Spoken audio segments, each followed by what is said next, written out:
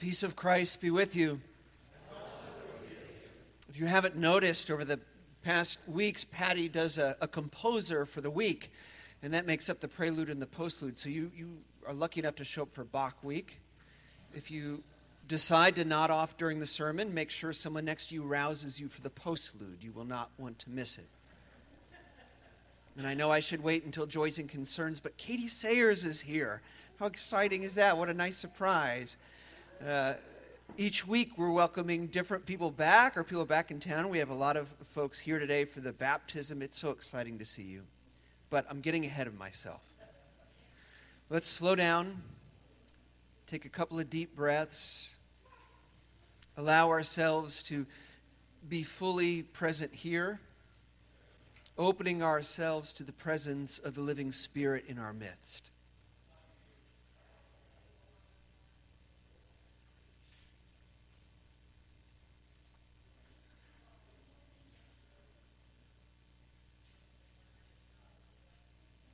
On this, the Lord's Day, let us worship in beloved community.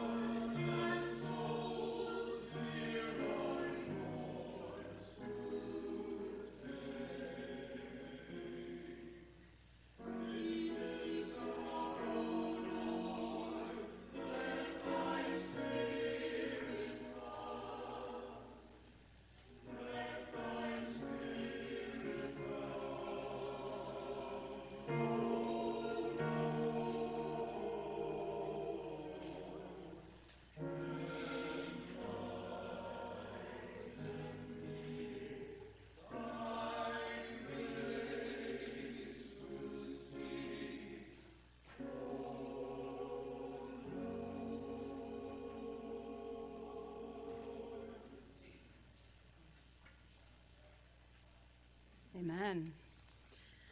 I invite you to rise in body or spirit for our call to worship.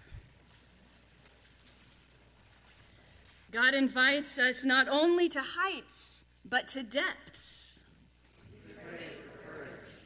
God invites us to confront what we sometimes don't even know needs facing. God invites us to confront death, that we might rise to eternal life. Let's join together now in hymn number 416.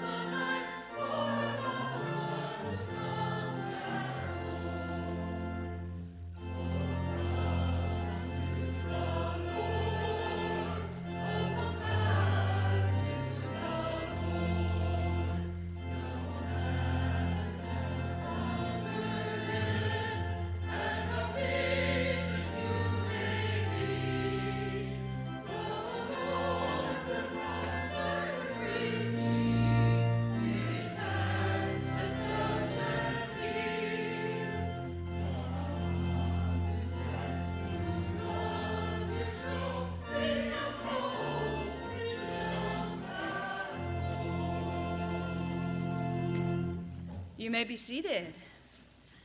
I want to welcome you here to worship at Westminster. It is good to be with you today. It looks like we have several people visiting with us today. A special welcome to all of you. It certainly is good to be worshiping together this morning. I want to invite you after worship into our Finley Hall. We have some coffee and tea, some snacks in there. And most importantly, that after worship time is a wonderful time to visit with each other, to get to know one another a little better. Maybe seek out someone you haven't met yet and introduce yourselves.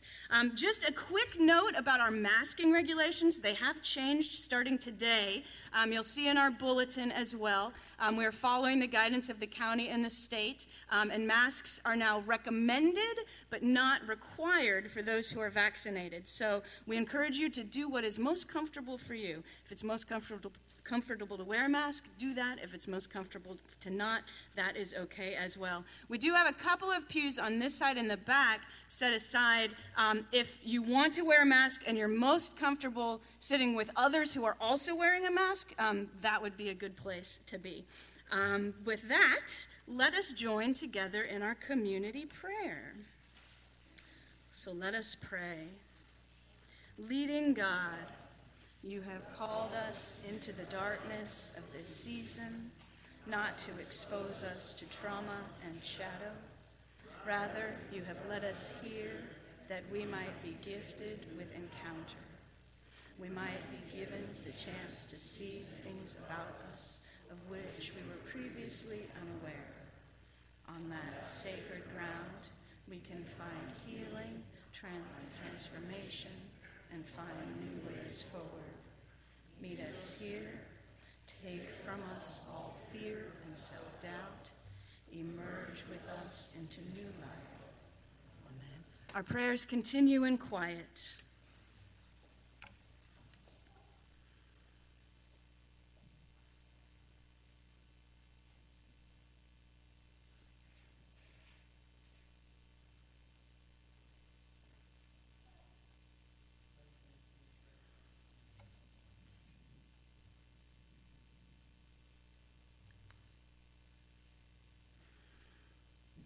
Amen. Friends, be assured that God does hear our prayers. God hears us. God loves us. God forgives us. This is the good news. Thanks be to God. Amen. So now, having prayed together in one voice, now is our chance to share with each other the joys, the concerns, the prayers that are on our hearts and minds today. So if you have something to share with us, I invite you to just raise your hand and let us know. Kyle.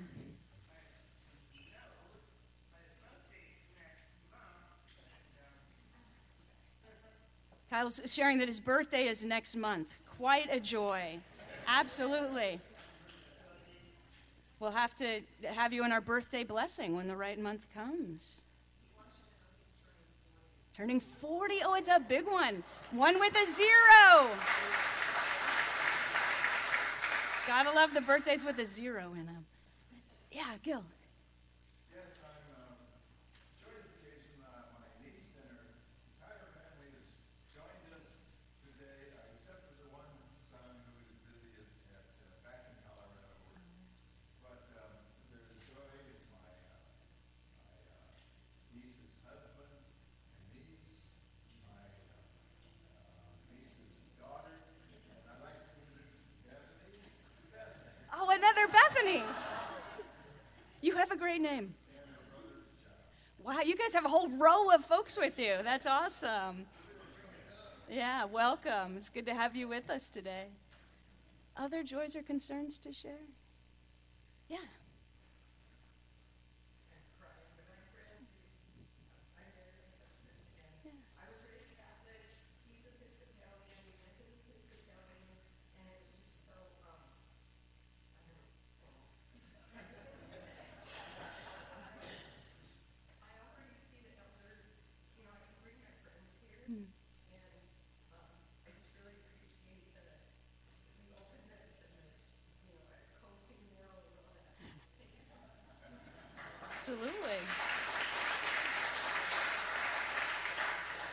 welcome.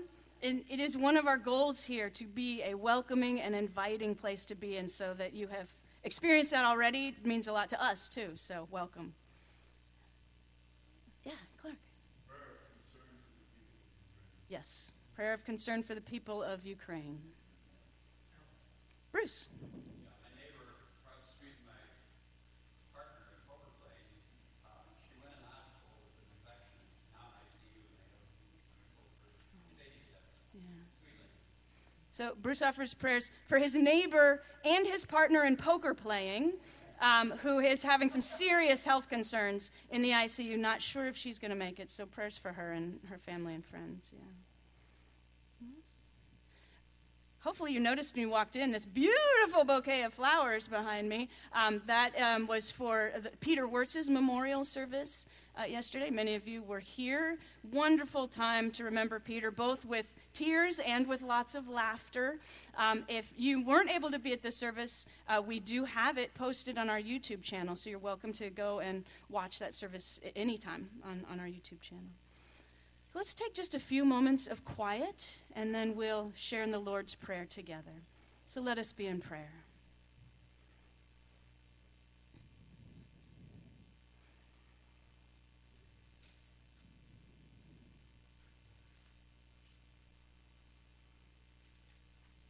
Gracious God, you hear the prayers of your people, and they're offered in the name of the one who taught us to pray together, saying, Our Father, who art in heaven, hallowed be thy name.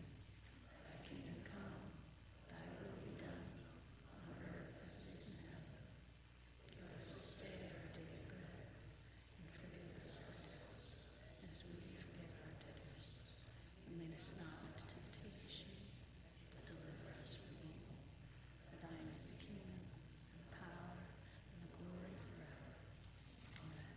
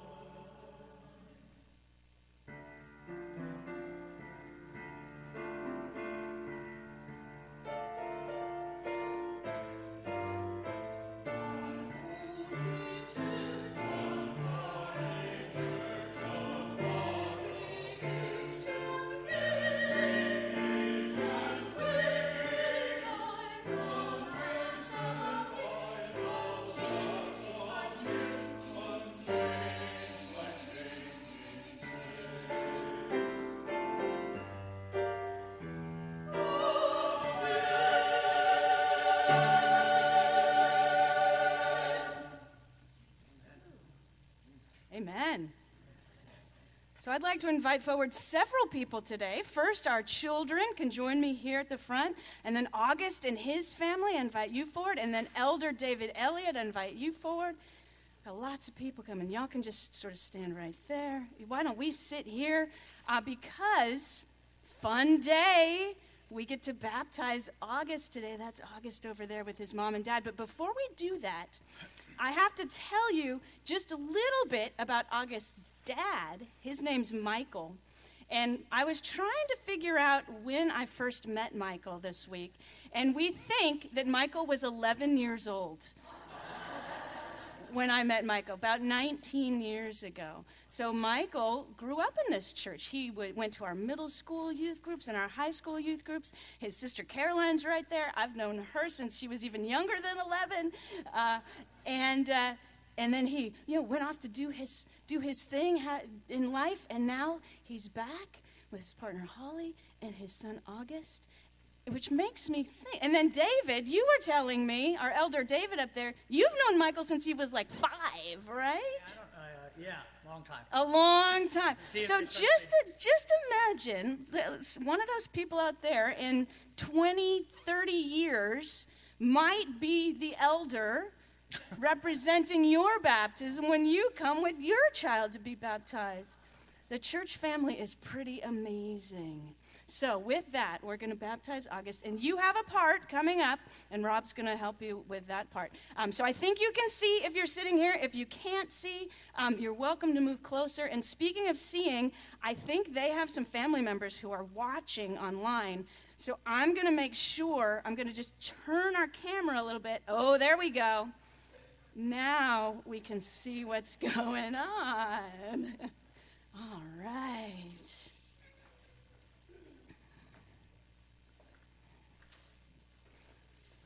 So baptism. Baptism is the sacrament through which we are united to Jesus Christ and given part in Christ's ministry of reconciliation.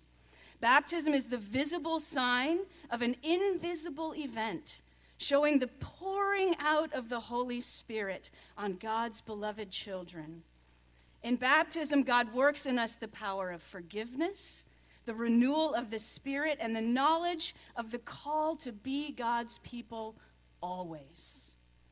So, Holly and Michael, do you profess your faith in Jesus Christ as Lord and Savior? Do you renounce evil, affirming your reliance on God's grace? Do you declare your intention to participate actively and responsibly in the worship and mission of the church? And do you declare your intention to provide for the Christian nurture of August? If so, please say, we do. We do. All right. Please join me in the congregational covenant printed in your bulletin. With joy and thanksgiving, we welcome August into Christ's church. Because we are all one in Christ, we promise to love, encourage, and support him and his family. We promise to share the good news of the gospel with him and help him to study, know, love, and serve Jesus Christ. Oh, we already have some good readers here who did this, but you all have a special piece, and you know why? You are the closest in age to August in this congregation. Now, August's family, I think, splits their time between a couple of places, but when they're here, August is going to be with you eventually, more than perhaps with some of us. So you have a special role to play. So we're going to make a promise as the young people in the church to August. So I want you to repeat after me, and I want you to say it with some feeling, okay? So they can hear you, all right? So let's begin.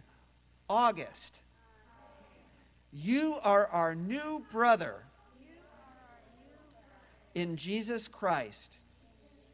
We promise to help you to know God's love and grow up to be caring and helpful. Good. Let us sing together.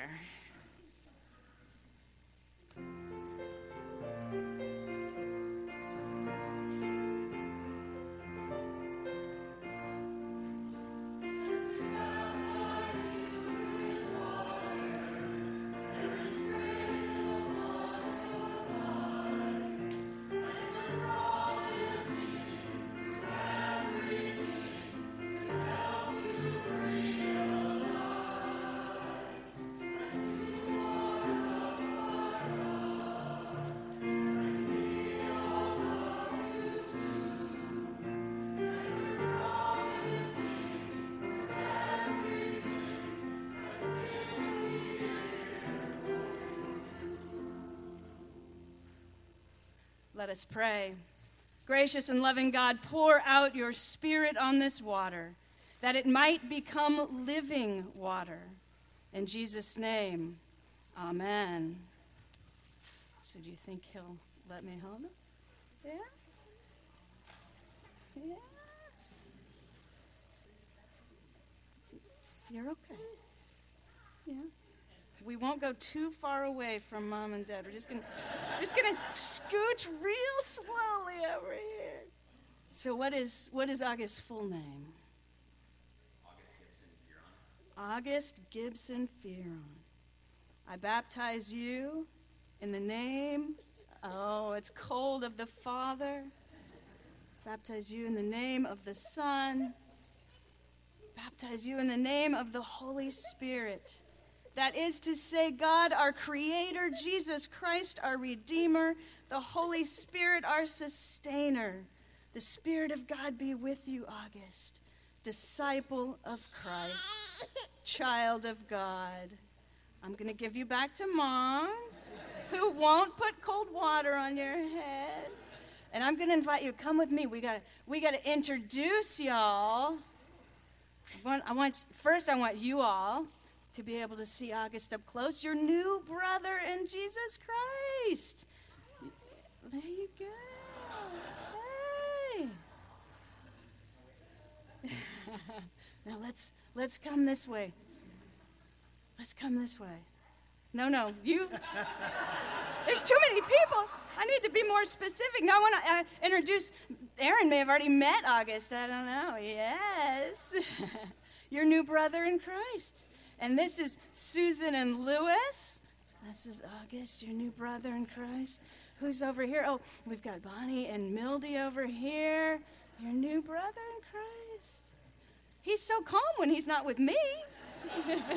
All right, let's come back to the front. Look at all of these new siblings in Christ, August. All here to help you grow and learn about God and God's love. Please join in the oldest baptismal creed we have. The Apostles' Creed is found on page 35 in the front of your hymnal.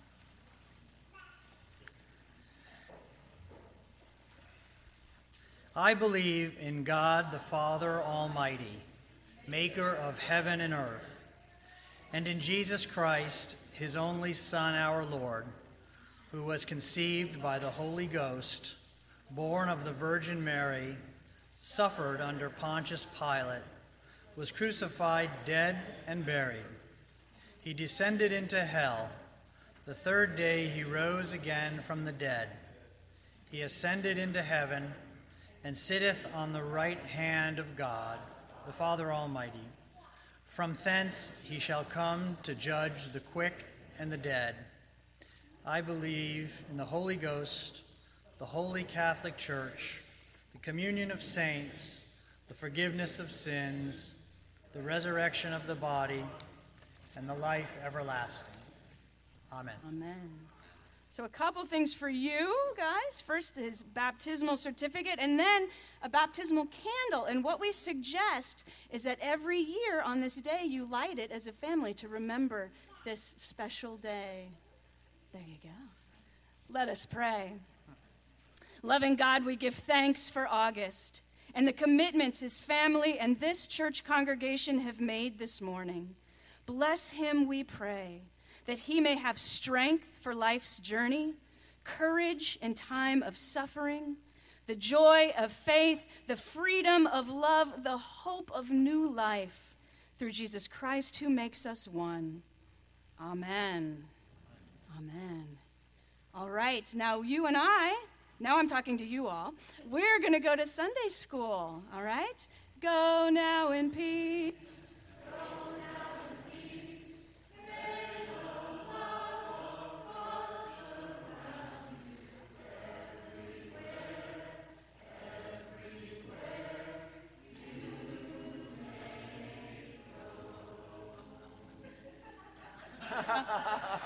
August is saying hi to his family.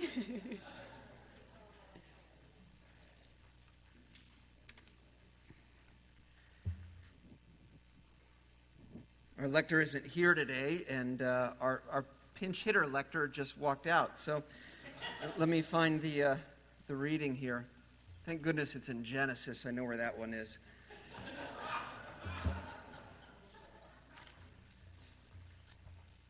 Nothing brings a smile like a baptism. I mean, with all that's going on, it's just like a breath of fresh air.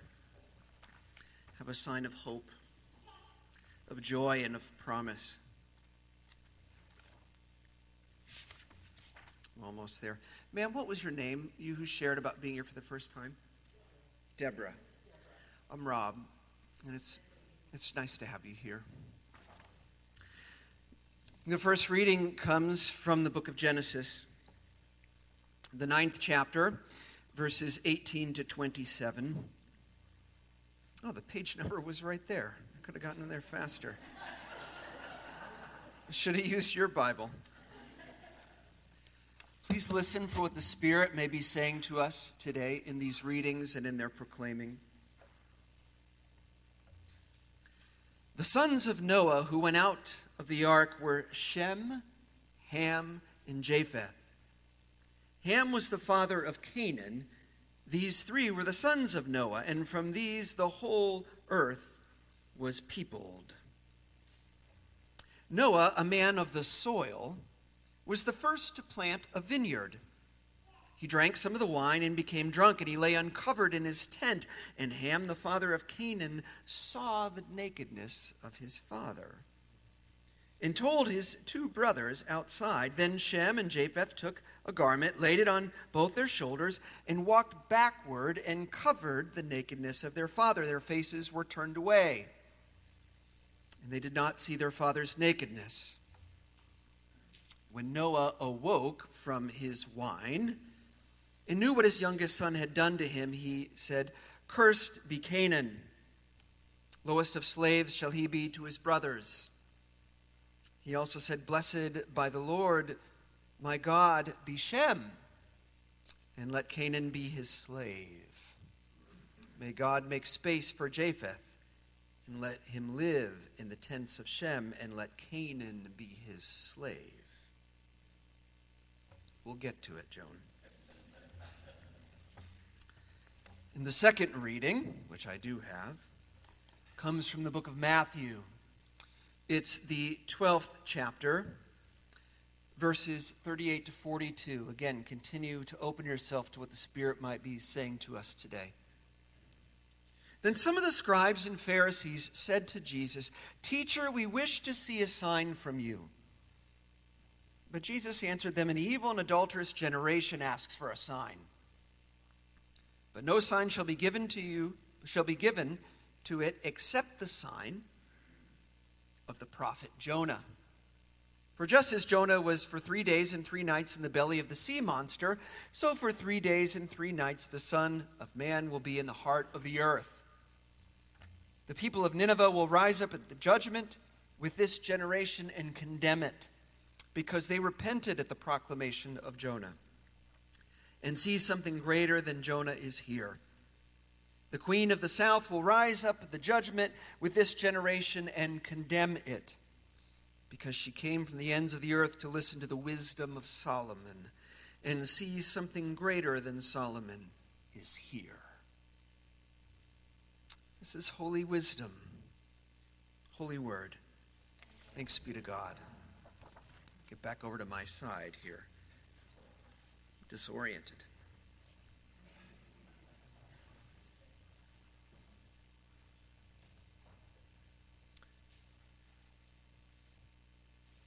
Tom Brenneman did not know that his microphone was on,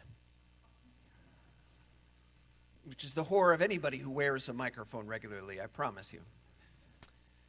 He was broadcasting a professional baseball game between the Cincinnati Reds and the Kansas City Royals a year or two ago. And when he thought he was off mic, he used an anti-gay epithet to refer to what it turned out later to be San Francisco. But his word went out to everyone who was listening. Now, not surprisingly, he came back on pretty quickly was clearly embarrassed and offered an apology, which he awkwardly interrupted to call a home run, by the way, which sort of seemed a little bit out of touch with what was maybe most important at the moment. Apologies to Reds fans and Royals fans. And his apology is an invitation for us to do an important exploration. So we're not very good at apologies these days, in part because the stakes are so high for making a mistake or for showing where you're off that we kind of hedge at every turn. So Brenneman did what so many do. He did that thing where you say, if I offended you, right, which sort of shifts the focus to the other party, not to the person who said the thing or did the thing. And then he followed it up by saying, I'm a man of faith, and that's not me. And my friends would tell you that that's not me and has never been me. Which is an interesting thing because just a second ago it was you. I mean, kind of by definition. We make these sort of moves, many of us, in a moment such as that. So someone says something racist, and then they say, but I'm not a racist. In fact, I don't what? Have a racist bone in my body. Say something homophobic, and then you say, but I have lots of... Right? We know the script. Right? Now, on the one hand, I think we can understand on at least some level why people react that way. Who wants to be judged by their worst moment? Who hasn't said something untoward at some time that they would argue doesn't represent the best of their character? Okay? I think we can understand that on some level. But there's a problem that is worth exploring by distancing oneself from that, by saying, well, that's not me. Well, if that's not you, well, who was it? I mean, in biblical times, they would have been fine with demon possession, but many of us don't go there now. So who was it that inhabited your body that said that?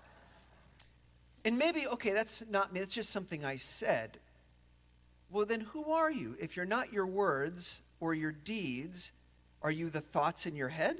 The projected version of you that you get to see? But if we interact with the other you, well, then which you is the real you? And moreover, what's the most problematic piece is by saying something like, well, that's not me. It's to release ourselves from any obligation to do work around that thing that just happened. Those words or that deed came from somewhere. So when your inhibitions are let down, or when you're angry, or you're tired, or you're just joking around and you think nobody really is listening, the words that come out came from in here. You didn't pluck them out of the sky. And it's the in here that we're going to spend some time exploring.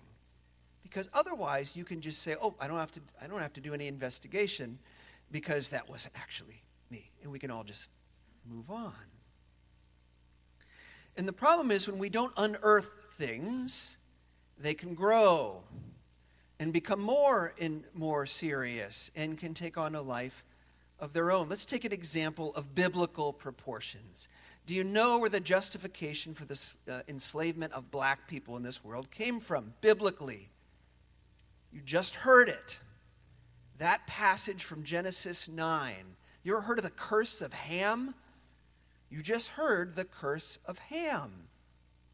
What happens? Noah and his sons have survived the flood.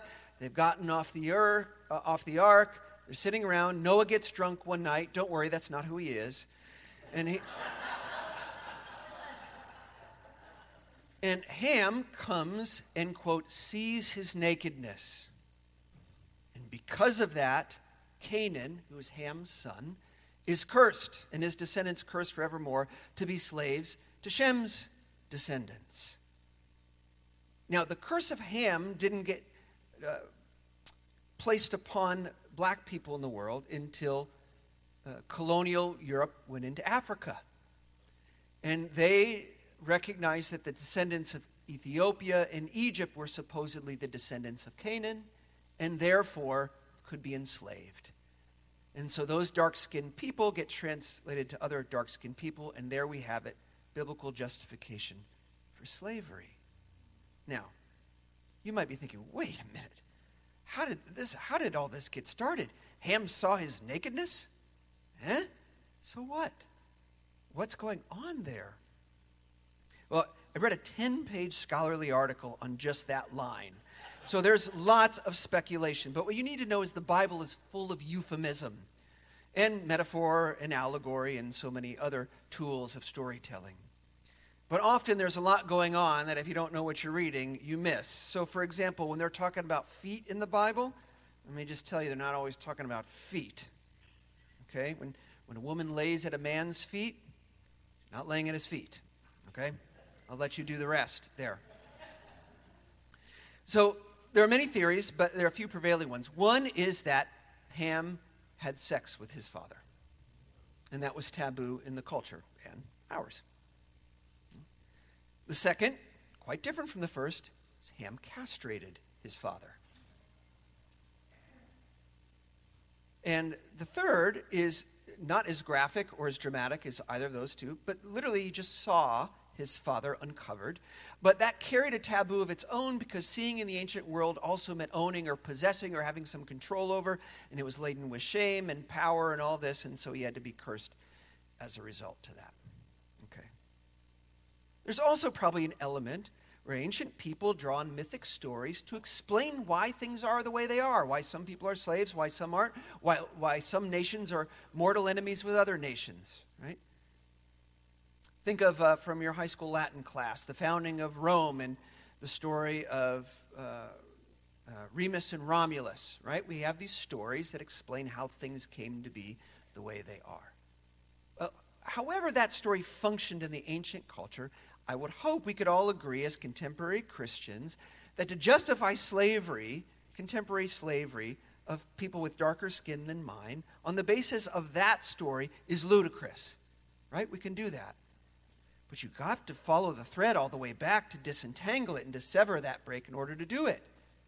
If we don't untangle the web of things that are wrong and perverse and unjust, done in the name of the God we worship, then they can persist. This happened with apartheid, which was also justified biblically and theologically. It had to be confronted biblically and theologically, otherwise it couldn't be fully undone. And it certainly wouldn't be convincing to the Christians and the churches that upheld it. And so that's what they did. In fact, those who are in new officer training, our incoming elders and deacons, last week read part of the Belhar Confession. I don't know if you know what that is. It's a relatively new addition to our book of confessions, a book this thick of documents that we uphold as sacred in our tradition that says something about who we are and what we believed at least at certain times. And what Belhar said, among other things, after going to painstaking lengths to do a biblical exposition of the theme, is that you cannot separate people on the basis of diversity and then use it to oppress some of them. You cannot do that in the name of Jesus Christ. And furthermore, being disciples of Jesus Christ requires that you confront things like that. That's the church's job. But in order to do that, you have to be willing to go there, to follow the thread back, to figure out where we went off, where we started, where we went wrong, to deconstruct it, and to weave together a newer and truer story. And that's what's being invited of us today and in the Lenten season. You've got to be willing to go to the belly of the beast, or the sea monster, as Jesus would put it. Jesus alluding to the Jonah story in this passage you heard me read just moments ago. You know the Jonah story. Jonah is overboard. He gets swallowed up by a fish. It's not a whale. That's your sticker for today. When you go out, you can tell people there's no whale. It's not a whale. It's a fish. Who knew? Jesus calls it a sea monster. I'll correct him later. So that will not go well. On a day of bad apologies. And Jesus, when he's asked for a sign of who he is, he says, the only sign you'll get, you adulteress, that's an interesting word in light of today, generation, is the sign of Jonah, which is a storyteller's way of saying when Jesus is crucified and goes into the earth for 3 days, in that Apostles' Creed, we talk about that, in the ground for 3 days, and he'll be raised to new life. That's the sign, okay? Now, you can read that as a narrative and a key part of the gospel story. Today, I want you to read it spiritually or even mystically, because what Jesus embodies in that moment is the path of descent and ascent. He goes to the belly of the beast, the darkest of the darkest places, and I know dark light metaphors are tricky here, problematic. He goes to the ugliest of places, to death. The creed would say to hell itself. Right? The worst of all places.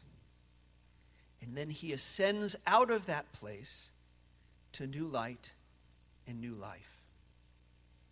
And I think what Christ invites us to do when he goes into the wilderness of Lent and into the belly of the earth is he invites us to follow that cruciform pattern too.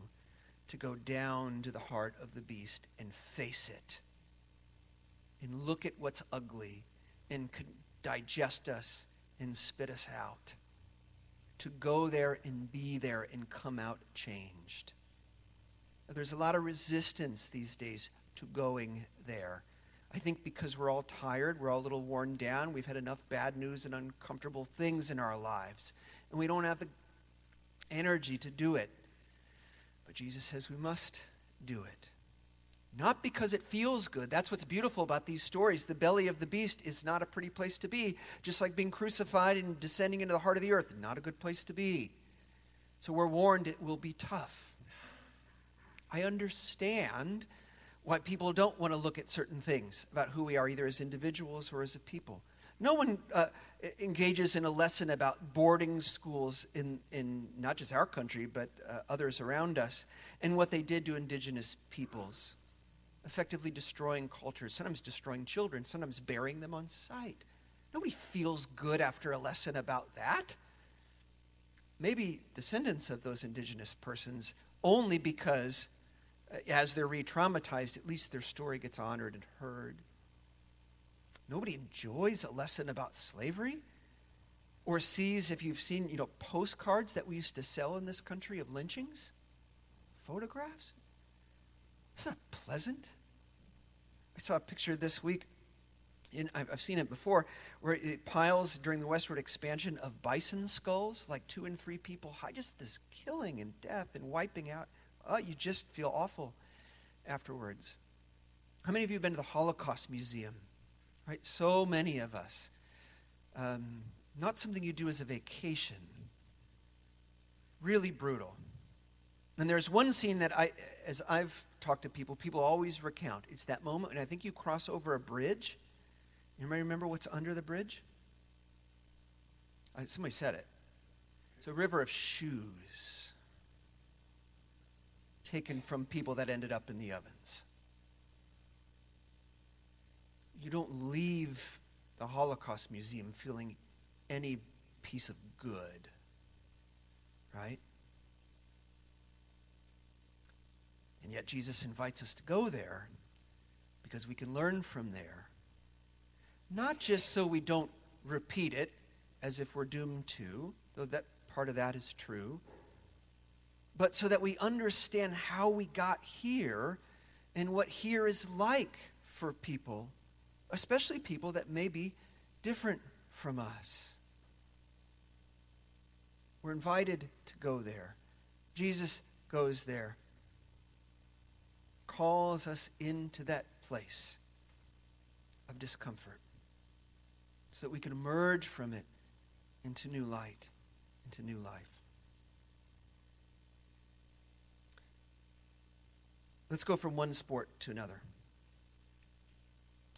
Kyle Korver is a basketball player. Retired, I think. At least he's no longer playing, so I think he's done. Had a good long career. White basketball player, if that should matter. And he wrote an interesting article for the Players Tribune. And it was reflecting a lot of what it was like to be a white player around and after the aftermath of the George Floyd murder. Now, if you don't know it, the National Basketball Association is 70-something% black. And Corver said, I thought I was pretty enlightened. And then as we would have conversations on the team, I realized I wasn't really at all in touch with what it was like to be different than I was. And we had a lot of very painful conversations, a lot of uncomfortable conversations. But I learned something from those conversations. I would share similarly. I'm kind of your poster child, right, for a straight white guy, okay? And I've been in a lot of situations where I've been made uncomfortable, or I don't know if I was made uncomfortable, but I was uncomfortable because of things that were pointed out. But I will say, almost without exception, those have always been learning moments. Sometimes not in the moment, but often in hindsight, I grew a ton from those moments. And Corver said the same thing. And there's no dramatic moment in his story. That's even better, because we don't need him to be the hero. It's very mundane. It's very ordinary. But he said he learned a few things. And one is that he needed to do his homework. He needed to learn history a little bit better. And two, he was going to commit to listening more. Speaking less, listening more. People who didn't look like him. And three, he was going to commit to being held accountable and holding his teammates accountable. That's it. Those were the blessings of going in to the shadow and having an earnest encounter and coming back out of it. What if that broadcaster had instead said this? I'm sorry. What I said was hurtful, and it was wrong. I'd like to think I'm not that person. But clearly I am that person, at least to a degree. I am a person of faith. But my faith doesn't let me off the hook. My faith asks me to be better and invites me to do the work to be better. And because I take that seriously, that's what I'm going to do. I'm sorry. You feel the shift? And the culture then should support that kind of openness and say yes, and we'll hold you accountable, and you hold us accountable too. In Lent, we can just go through like this. And sometimes this feels like all we can do, keep our heads above the surface, right? So many of us are treading right now. But Christ invites us to go deep into those places where we have to confront some things that are hard to look at. But Christ promises to go with us into that place, and we can go in there with one another, not to beat up on each other or ourselves or anyone, but so that we can grow. And so that we can emerge like Christ did on the other side and be raised to new life and new light. Amen.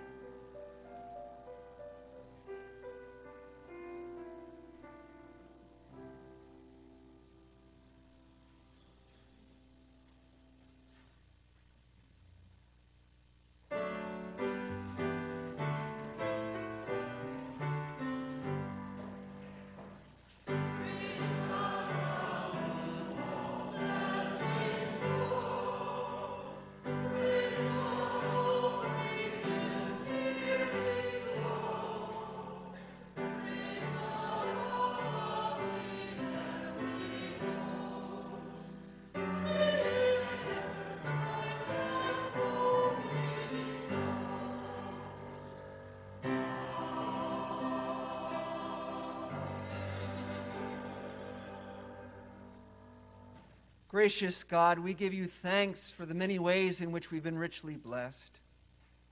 And we receive your blessings not with guilt, but with deep gratitude. And we honor the gifts you've been given by being good stewards of them. So, O Lord, help us to be a place that uplifts, that connects, that builds up. In your precious name. Amen. You may be seated.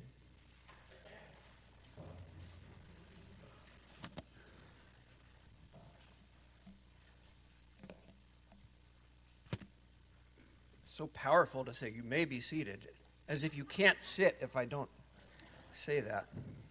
Thus is liturgy. I want to begin our time of announcements with a word of thank you for your kindness as we all start to emerge from this pandemic at somewhat different speeds. You see so many stories of nastiness out in the culture of how this has been handled, but for your graciousness with one another and with us as leaders in this church, having had to make decisions that probably weren't always pleasing to everyone at all times. You've been quite kind and understanding, and I appreciate that. And I appreciate you continuing to be that way with one another as we continue this next leg of the journey. It's important. A few things to highlight. On March 20th, which is next Sunday, Liz Hall from MOC, which is the Marin Organizing Committee, is coming to do an informational talk directly following this service. So that may be something that really appeals to you if you care about justice and community organizing, or MOC in particular. It's a good time to come and hear a little bit and have a chance to ask some questions. She's also available to come in between the services if somebody wants some one-on-one time with her, and I'm sure she'd make time outside that day if you wanted that as well. See Bethany if you need more information on that. Secondly, on the 20th, also we'll be having an equinox service, a Celtic prayer service. So prayer of a lot of singing and praying and quiet, not a lot of preaching, sort of a short, don't be too excited, but a time to be together in a contemplative space, and then have a meal together if you want to stay for a meal, or even if you just want to stay and walk the labyrinth. As we honor that seasonal change, we'll explore what that means for us on a spiritual level as well. Because we're trying to do this as a way to build an intimate community, we want to cook a meal for people. So we're actually keeping this one somewhat small and intimate, so please reserve a spot. We do have some spots remaining. The link has gone out in the e-news. If you haven't seen it, let me know and I can get it to you. And I want to thank Susan Bertelson while I have the mic for all the logistical work she's done on that, as well as many others who are going to be helping.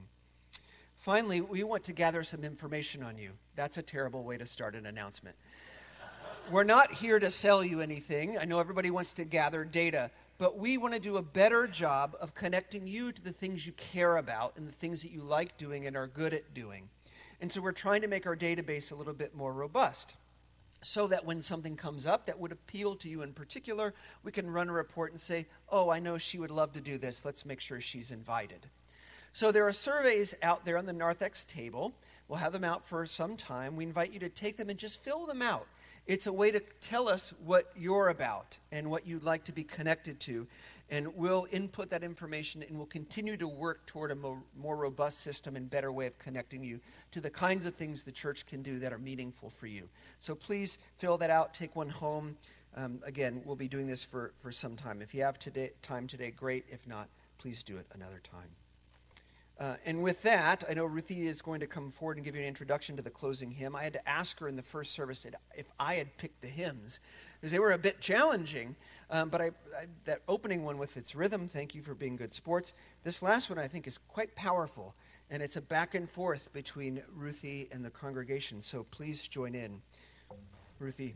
Your part is relatively simple. It's just that simple phrase at the beginning. You sing it 2 times at the beginning and 2 times at the end, and in between there is this dialogue of the verses between the leader, me, and you, the singing body. And just need to remember it's 2 times at the beginning and 2 times at the end. Patty will play that phrase 2 times for you to learn it. Will you rise in body or spirit?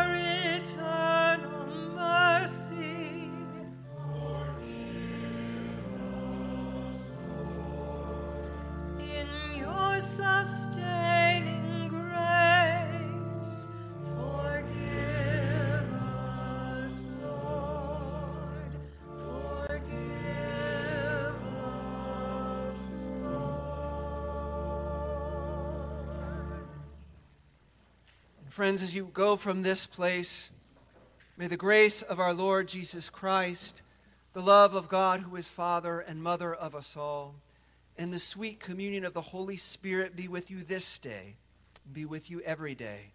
Amen.